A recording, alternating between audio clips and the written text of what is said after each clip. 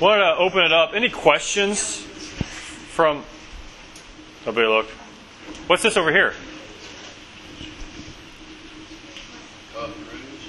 Cool. Any questions from last week? Or last week? It feels like last week. Yesterday? Did you guys do your homework? Yes. I forgot. Yes. My bad. Of course, my cabin forgot to, but whatever. I was going to. I had it marked and everything. Famous last words. I was going to. Well, I hope yesterday was encouraging for you. Hopefully, it was encouraging for you to see the full Trinitarian work in our life. How God the Father, God the Son, God the Spirit are working inside of us, working for us to bring us into a relationship with Him. Not only is He bringing our spiritual life, and will one day bring our physical life to eternal life, but He's bringing our prayer life. He's resurrecting it by His power, which is good news for us, because we need it. So, today we're going to talk about the preface and the first three petitions of the Lord's Prayer. And it's really interesting. If you know your Bibles well, you'll know in the Decalogue, so the Ten Commandments, the first four commandments are directed towards God. And the last six commandments are towards God's people. That's why Jesus can sum up the law and say, love the Lord God with all your heart, with all your soul, strength, and mind. And He said, love your neighbor as yourself. He's summing up those two tables of the law. We see a very similar thing in the Lord's Prayer. The first three petitions are petitions to God. And the last three petitions are petitions asking for God to help us. The whole prayer is for God to help us, but they are directed towards our being and who we are. So I didn't know how I would do this with this large of a group, but in my first class, we signed a petition. It says, let us swim today in the ocean, even if it's a double red flag. And the reason I had them sign this petition is, what are petitions? Petitions are people of a lower status asking people of a higher status to do something that they cannot do on their own. People sign petitions for their government, for their mayor. For whatever reason you might find someone to write a petition. We sign a petition because we want to swim in the ocean.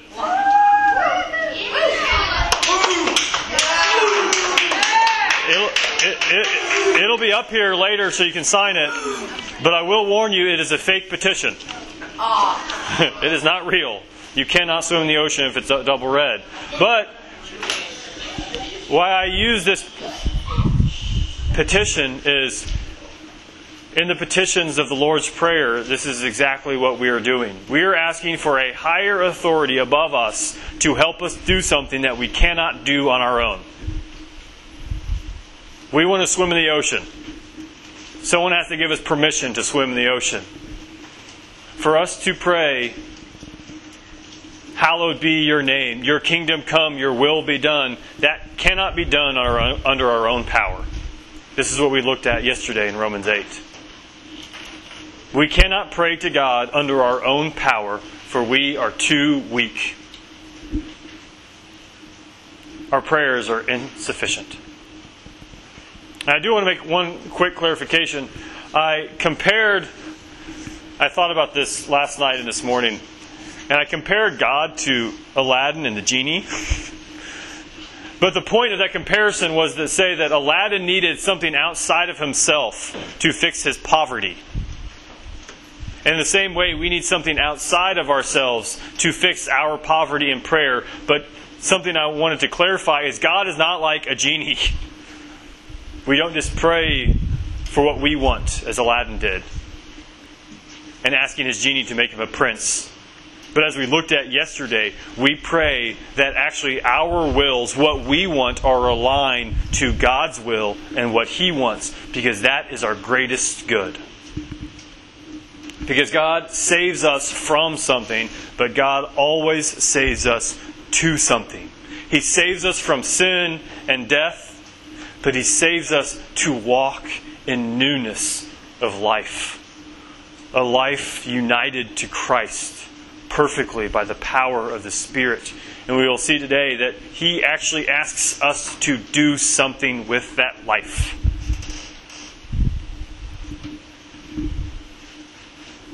So we're going to look at the first 3 petitions. But first we need to take a step back. I'm going to give you basically my first year seminary education for free this morning.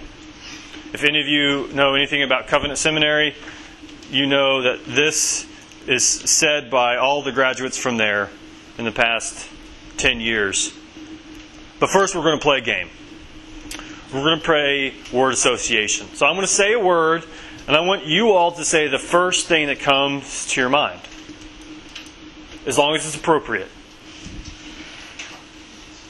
I always worry about saying that because now you're thinking of all the inappropriate things you can say. And if I would have just left it alone, would you have thought about saying something inappropriate? But anyway, this is a freebie. R-Y. Jesus. Okay. LeBron. James. Lady. Peanut butter. Jelly. Penzan. Pinchos. Iron. Man. Star. Shoes. Star shoes? Oh, I don't know what star shoes are. Lion. Lion King. So, I want to teach you something. I'm going to say context is, and I want all of you to say king. K-I-N-G. King. Context is. King. Context is. King. Context is. King. That's 1 full year of seminary education. Free.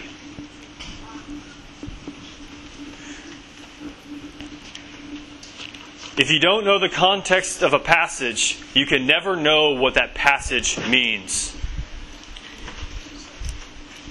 Context is king when you're reading your scripture. Last summer, I had 2 high school interns go through an internship, and we spent 2.5 weeks reading theology, church history, and one of my favorite classes that we did was how to read your Bible good.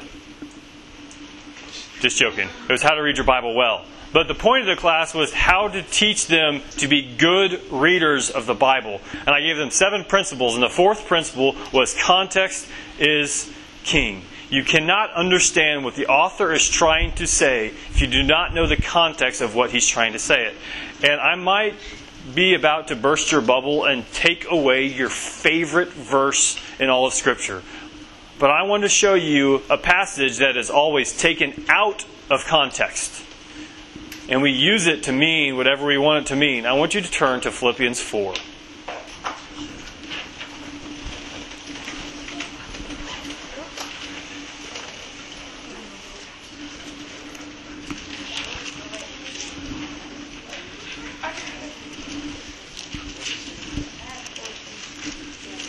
Philippians 4.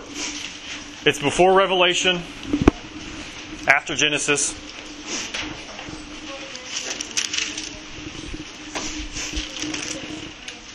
It's after Philippians. It's before all the T's in the New Testament.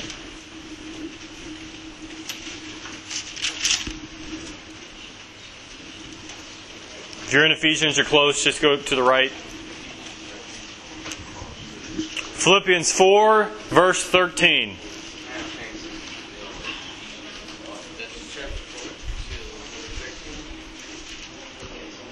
Philippians 4:13. I can do all things through Him who strengthens me. We usually hear this verse as, I can do all things through Christ who strengthens me. Who's heard that verse before? Great. Philippians 4:13. Now imagine this. Paul is not talking about your next basketball game.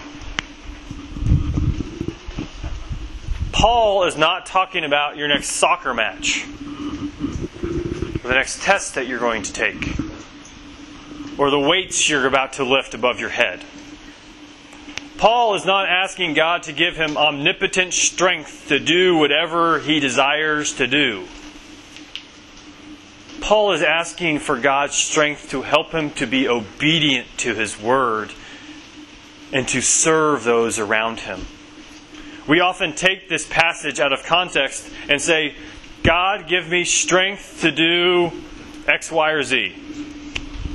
Now, don't hear what I'm not saying. In the Great Commission, Jesus promises to be with us wherever we go. But Paul in Philippians 4:13 is not talking about an athletic event. Lots of people write this everywhere. I can do all things through Christ who gives me strength. But the context of Philippians 4:13 is that Paul is asking for strength from Christ to preach the gospel, to serve those around him, because if he's left to his own power, he cannot do God's will. Now, I'm really sorry if you have to go home and erase or mark something off of your shoe, a tattoo that you have. I'm really sorry. It's one of those sorry, not sorry type things. And I know this is true because in 2 Corinthians 12, you do not have to turn there. This is what Paul says. But he said to me, so Jesus said to Paul, my grace is sufficient for you, for my power is made perfect in weakness. Is that a question or a stretch?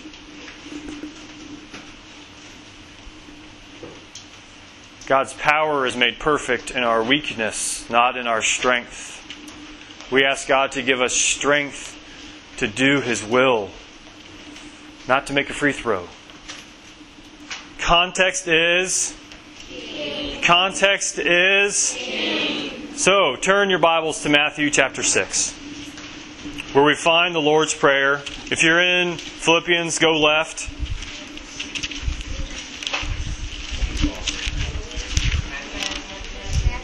Matthew chapter 6. And we're actually going to start off in chapter 5. So if context is king, we must ask the question, what is the context of Jesus giving His disciples this prayer? And I'll admit, the context in Luke's Gospel where he gives his disciples a prayer is a little bit different. But we see very similar things of what's going on. Because we see that the Lord's Prayer is given to His disciples in the middle of Jesus' famous Sermon on the Mount.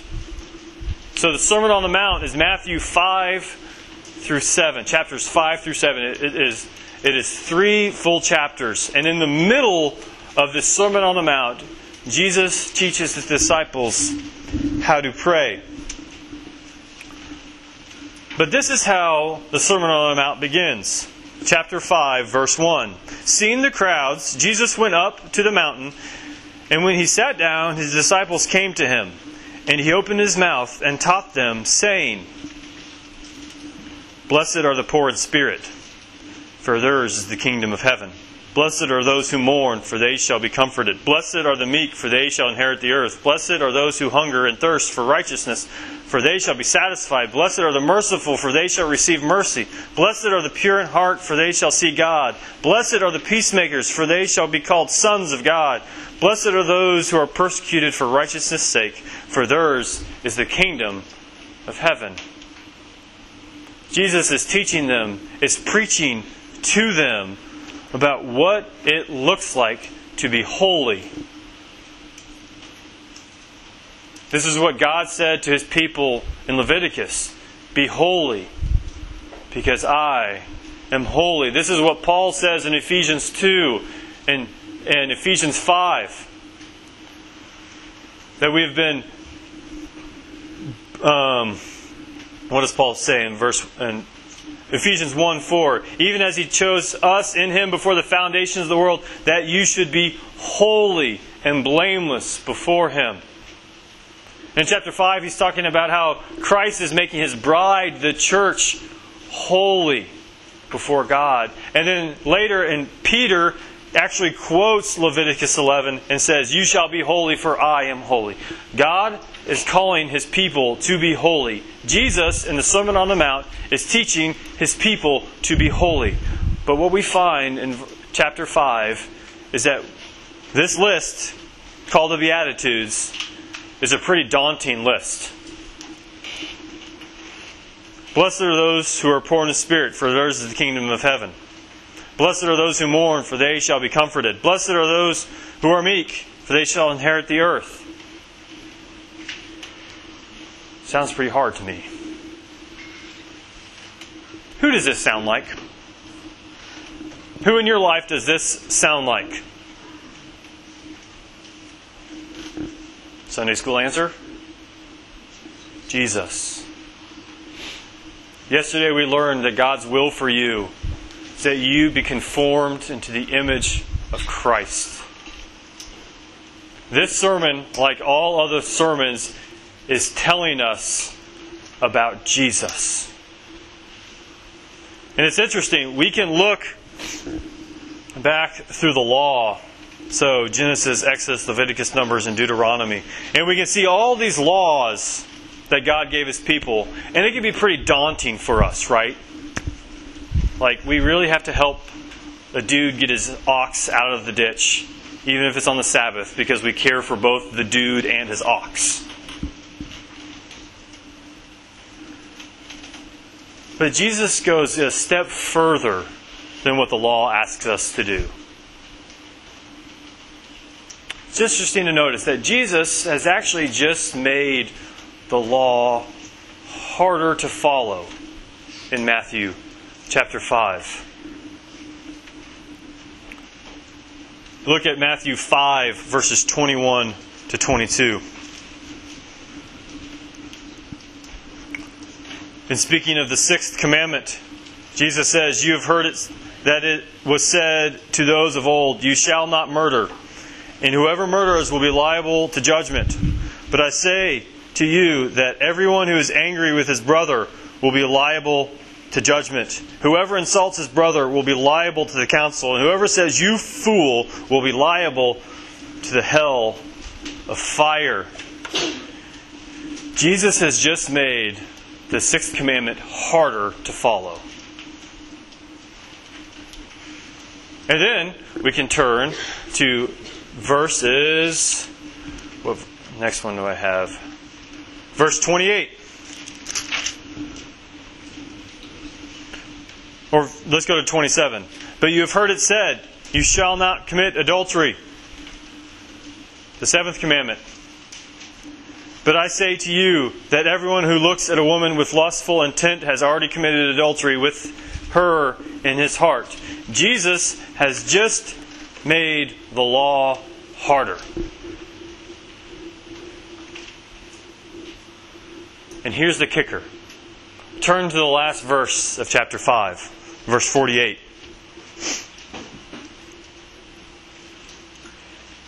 "You therefore must be perfect, as your heavenly Father is perfect." Jesus has just made keeping the law of God impossible for us to keep.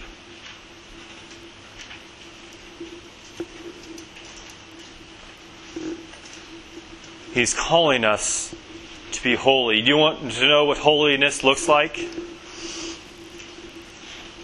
You must be perfect, for the Lord your God is perfect.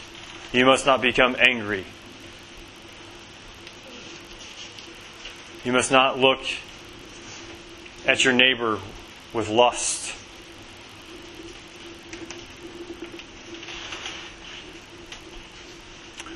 And what the disciples figure out pretty quickly, what we, as Jesus' disciples, figure out pretty quickly, is that what Jesus has just asked us to do is impossible for us to do on our own strength.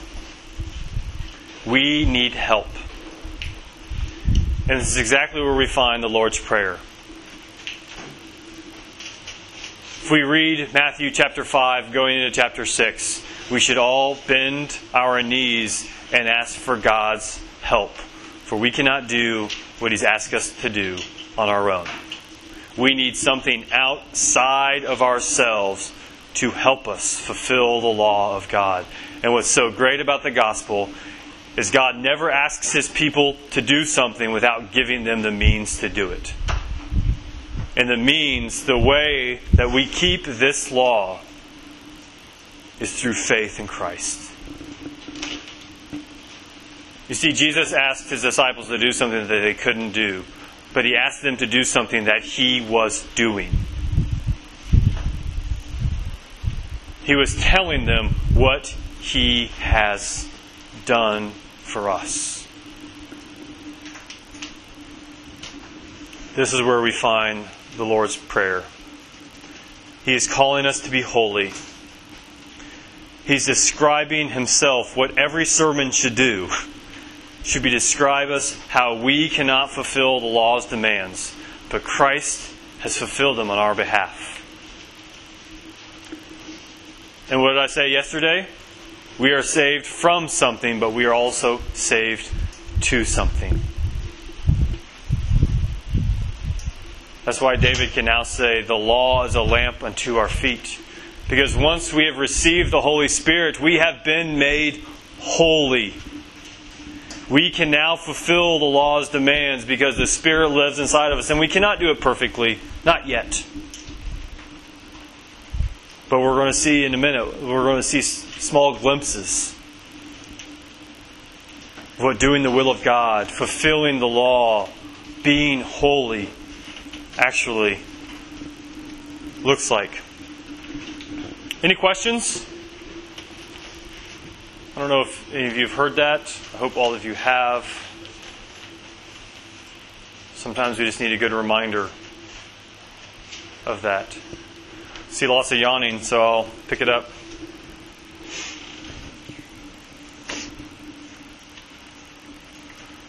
So, yesterday we already looked at our privilege of calling God Father.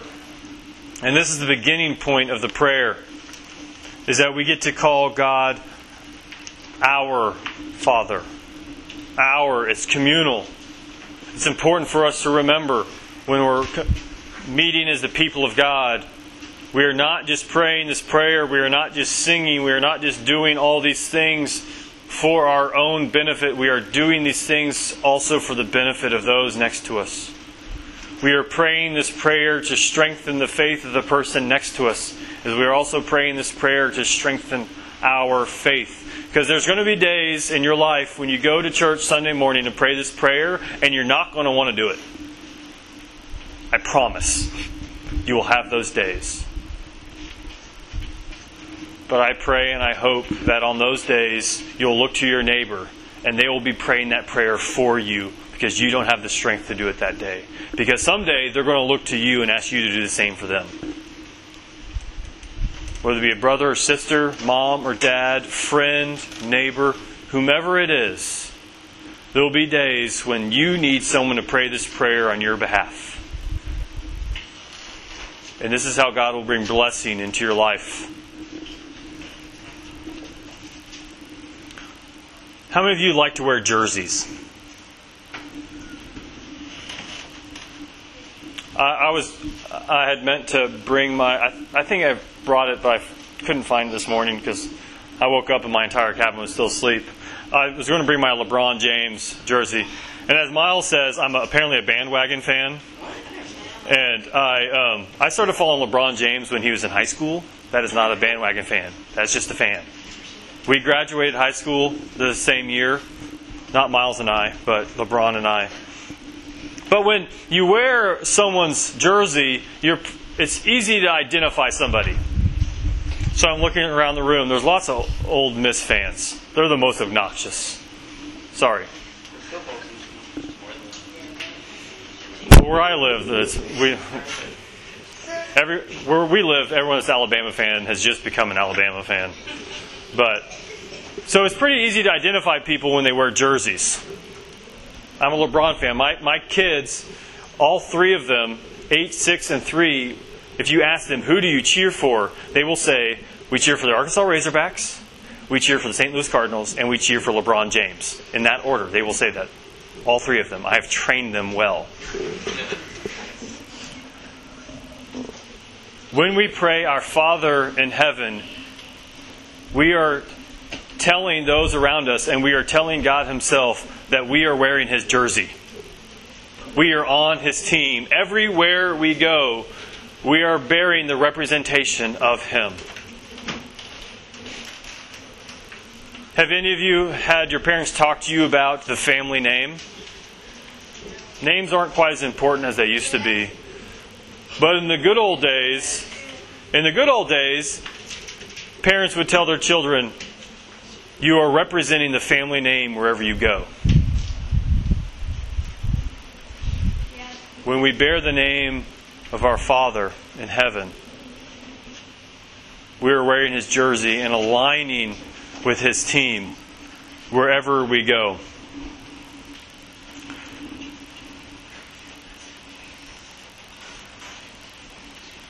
The first petition, hallowed be thy name. What does hallowed mean?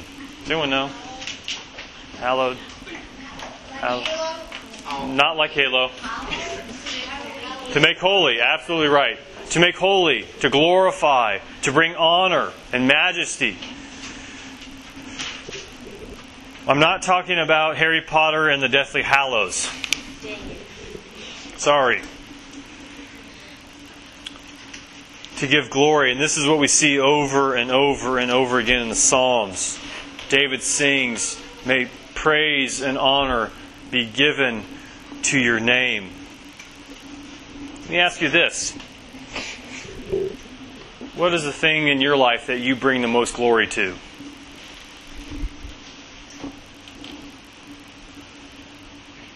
What do you hallow in your life? Two things pop to mind pretty quickly for me. Sports, cell phones.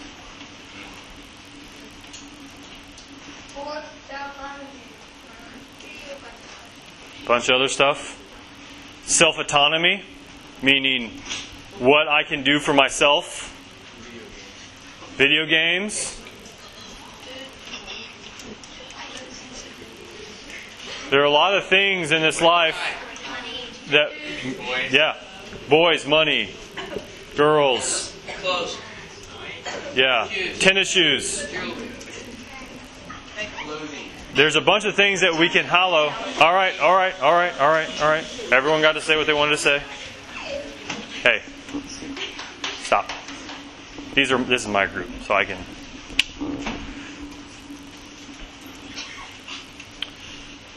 But we see the first petition. We're asking God, help us hallow your name because we cannot do it on our own.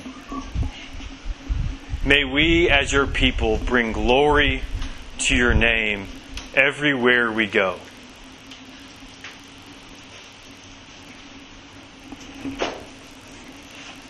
I hate to use a sports analogy after I just talked about us hallowing it. But in team sports, there's different type of role players, and I'm sorry, I'm a basketball fan. This will be the last sports analogy. There's usually like a star player or the best player in basketball. We see this in the NBA. It's the greatest league in the world. There's usually role players and there's a star player. When we pray the Lord's Prayer, we are saying, hallowed be thy name. We are identifying our star player. And we are submitting ourselves to be role players.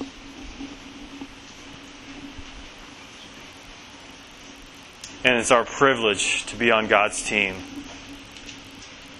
And we get to tell everybody about the glory that is due to His name. But it's not natural for us to honor His name. It's very hard for us. Ever since the garden, there's only one name that each of us want to hallow, and that's our own.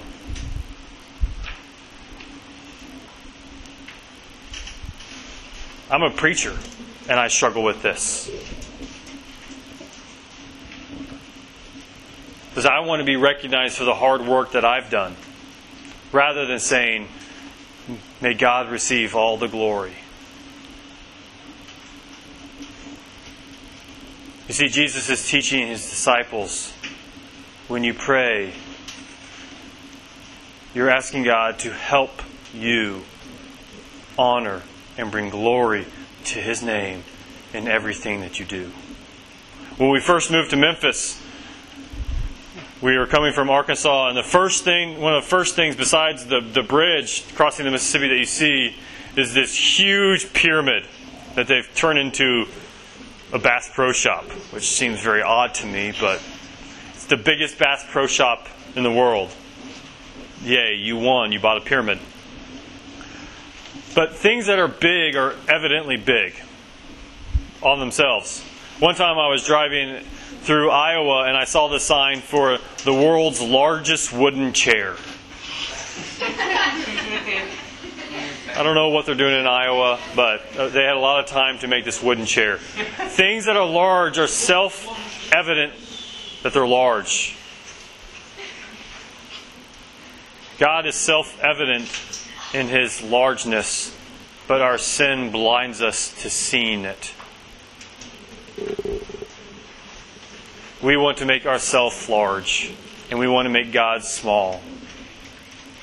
We want to treat God like a vending machine and say, I'm going to put some money in, and I want you to give me what I want.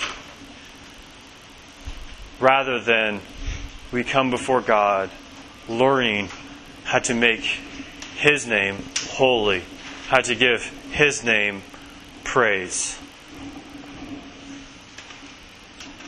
The second petition, Thy kingdom come. So my church, we've been preaching and going through the Gospel of Luke for right about 3 years now. We're almost finished. It's been a great study, but it's been really funny. Our senior minister preaches more often than I do. I preach about once a month. But it's been really funny to see almost every single time that I come up and preach, I'm preaching about the kingdom of God. And I have said from our pulpit, neither him nor I are smart enough to actually align it to where when I preach, the passage is going to be concerning the kingdom of God. But almost every single week, that's true. And what I've noticed in the kingdom of God, with the theme of the kingdom of God, is that, and what most biblical scholars and theologians will say is, this is the most important topic that Jesus talks about in His earthly ministry. So if you write anything down, write that down. The most important thing that Jesus talked about in His earthly ministry was the kingdom of God. In Luke 4:43, this is what He says. I must preach the good news of the kingdom of God to the other towns as well, for I was sent for this purpose.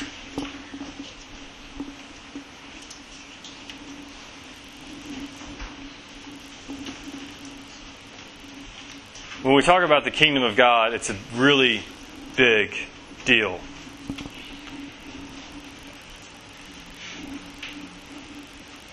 But, as I want you to see, turn to Luke chapter 9.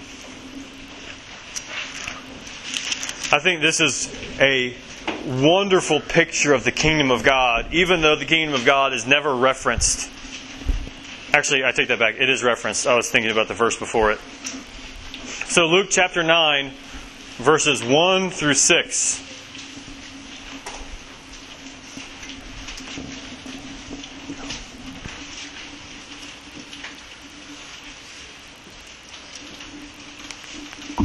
So Jesus, when He comes on the scene in chapter 4, says, I have come to preach the kingdom of God. This is the purpose for my coming. And in chapter 9, we see that Jesus is sending out the 12 apostles. And this is what He says to them. He called the 12 together and gave them power and authority over all demons and to cure diseases. And he sent them out to proclaim the kingdom of God and to heal. And he said to them, "Take nothing for your journey, no staff, nor bag, nor bread, nor money, and do not have 2 tunics. And whatever house you enter, stay here, and from there depart.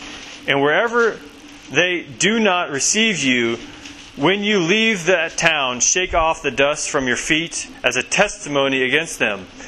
And they departed and went through the villages, preaching the gospel and healing everywhere. You see, when Jesus came, He not only preached the gospel, preached the kingdom, but He sent His disciples out to preach the gospel and to preach the kingdom. What one author says about the kingdom of God is, when we talk about the kingdom of God, especially in the Lord's Prayer, it's really interesting that earth and heaven are very often conjoined in Scripture. Genesis 1:1, in the beginning God created the heavens and the earth. And we have to ask ourselves, what is heaven? Where is heaven? Have you ever thought about that question? If you haven't, you are now, hopefully. And this is what one author says about heaven. Heaven and earth are 2 interlocking arenas of God's good world. Heaven is God's space, where He is obeyed perfectly, where His will is followed perfectly, where His presence is, and those who are in His presence do not need mediation. Earth, this writer continues, is our world, and it's our space. Yet this prayer tells us to pray that God's space invades our space. You see, on earth right now, the will of God is not done perfectly. The law is not obeyed perfectly. But when the kingdom will come, as it says in the end of Revelation, God's city comes to our city. What we see the disciples doing is going and proclaiming the kingdom of God. These healings from diseases, the sending out of demons, these are things giving us a glimpse of what the kingdom of God will look like when it comes in its fullness. This is what comes with the preaching of the gospel. We become kingdom agents. Jesus was our King. We go through this world preaching the gospel of the kingdom, that the King has come. And as I said earlier, context is? So I read the extra special version of the Bible, the ESV Bible. I'm just joking. It's not really the extra special version. But it gives heading to little chapters and paragraphs. A big thing we need to understand when we talk about the kingdom of God is something that Jesus very often spoke about was authority. A huge question that you guys will have to answer in your life at some point: who has authority over you? What our culture tells you is that you have your authority over you, and you alone. Unfortunately, that's not what the Scriptures teach. As Jesus was telling His disciples in the Great Commission, all authority in heaven and on earth have been given to me. And so, this idea of the kingdom of God is an authority issue. Who has the authority to rule? Here's the context of Luke chapter 9. If we look back at chapter 8, what has Jesus just done? Jesus has just healed a woman and Jairus' daughter. Jesus is showing His authority. What's before that? Jesus heals a man with a demon. Jesus is showing the authority of the king.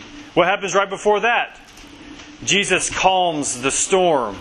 Jesus is showing his authority to control nature.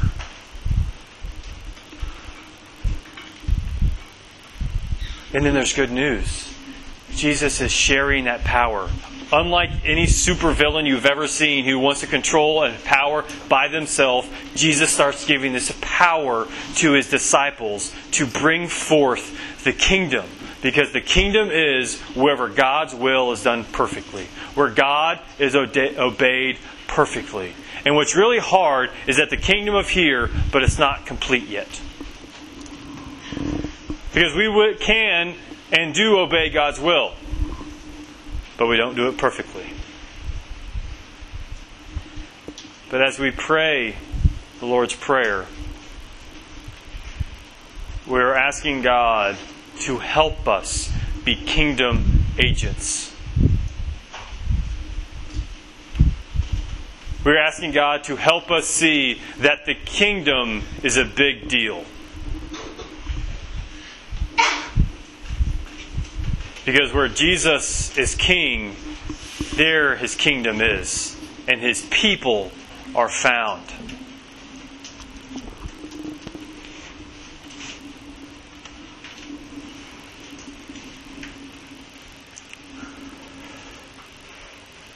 Thy will be done. The third petition.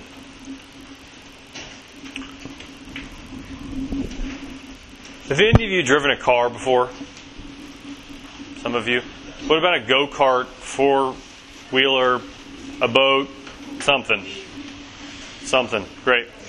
So if you've driven something, maybe you don't know what this is called, but if you're ever driving something and you let go of the wheel and the car starts to veer off left to right, that means your wheels are out of alignment.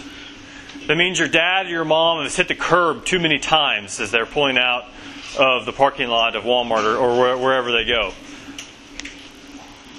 Your wheels need realigned because the car, if it's operating properly, you should be able to let go and it should still move forward in a straight line. Yesterday we learned that we cannot pray the will of God on our own. We need the power of the Holy Spirit. When we come to the third petition, the Lord's Prayer, Thy will be done, we are asking God by the power of His Spirit to help align our lives with Him. Because each week we start forgetting the will of God and we start to veer off. And the power of this prayer is that it realigns us. We are saying, we are your kingdom agents. We are your children. We want to be aligned with your will. Please help realign us. And I want to say something really cliche and say something like, you're not driving, God is driving for you and He will pull you a line. There are certain things about that are true. But as I've said, the Lord always saves us from something and to something. He actually asks us to drive the car of our lives, but He says you will need help doing it. You will need help realigning your car. And as I said earlier, that is why it's so important for you to be at youth group on Wednesday night or Sunday night or whatever night that you meet. Why it's so important to you to be in the people of God each week, because there are going to be days you don't want to take your car to get it realigned.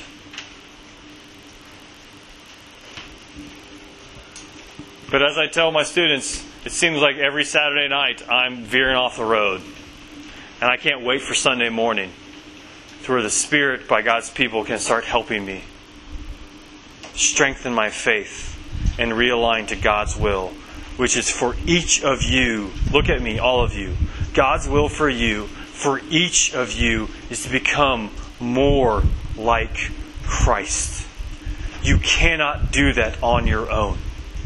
You need the work of the Spirit inside of you. And guess what? That's exactly what He's doing. You are His kingdom agents. He has called you to align your wills with Him. He has called you to recognize that He is the Father of all creation. That His name is the most powerful and important name in the universe. And that's why this prayer is dangerous. Because it looks to something else other than yourselves. And anytime I ask any student or any person to do something for God other than for themselves, it becomes dangerous for us because we might lose something. But as I said yesterday, it's for your greater good. Because God wants what's good for His children because He loves you. Let's pray. Father, Son, and Holy Spirit, bless us as we go from this place. Be with us. Sustain us. Lord, may we come before You on our knees because we know that we cannot do what You command of us as Your children. But we come on our knees to ask for help so that we can be sent off into Your world so others can know You as Father and as King. In Christ's name we pray. Amen. Guys, have a safe, free day.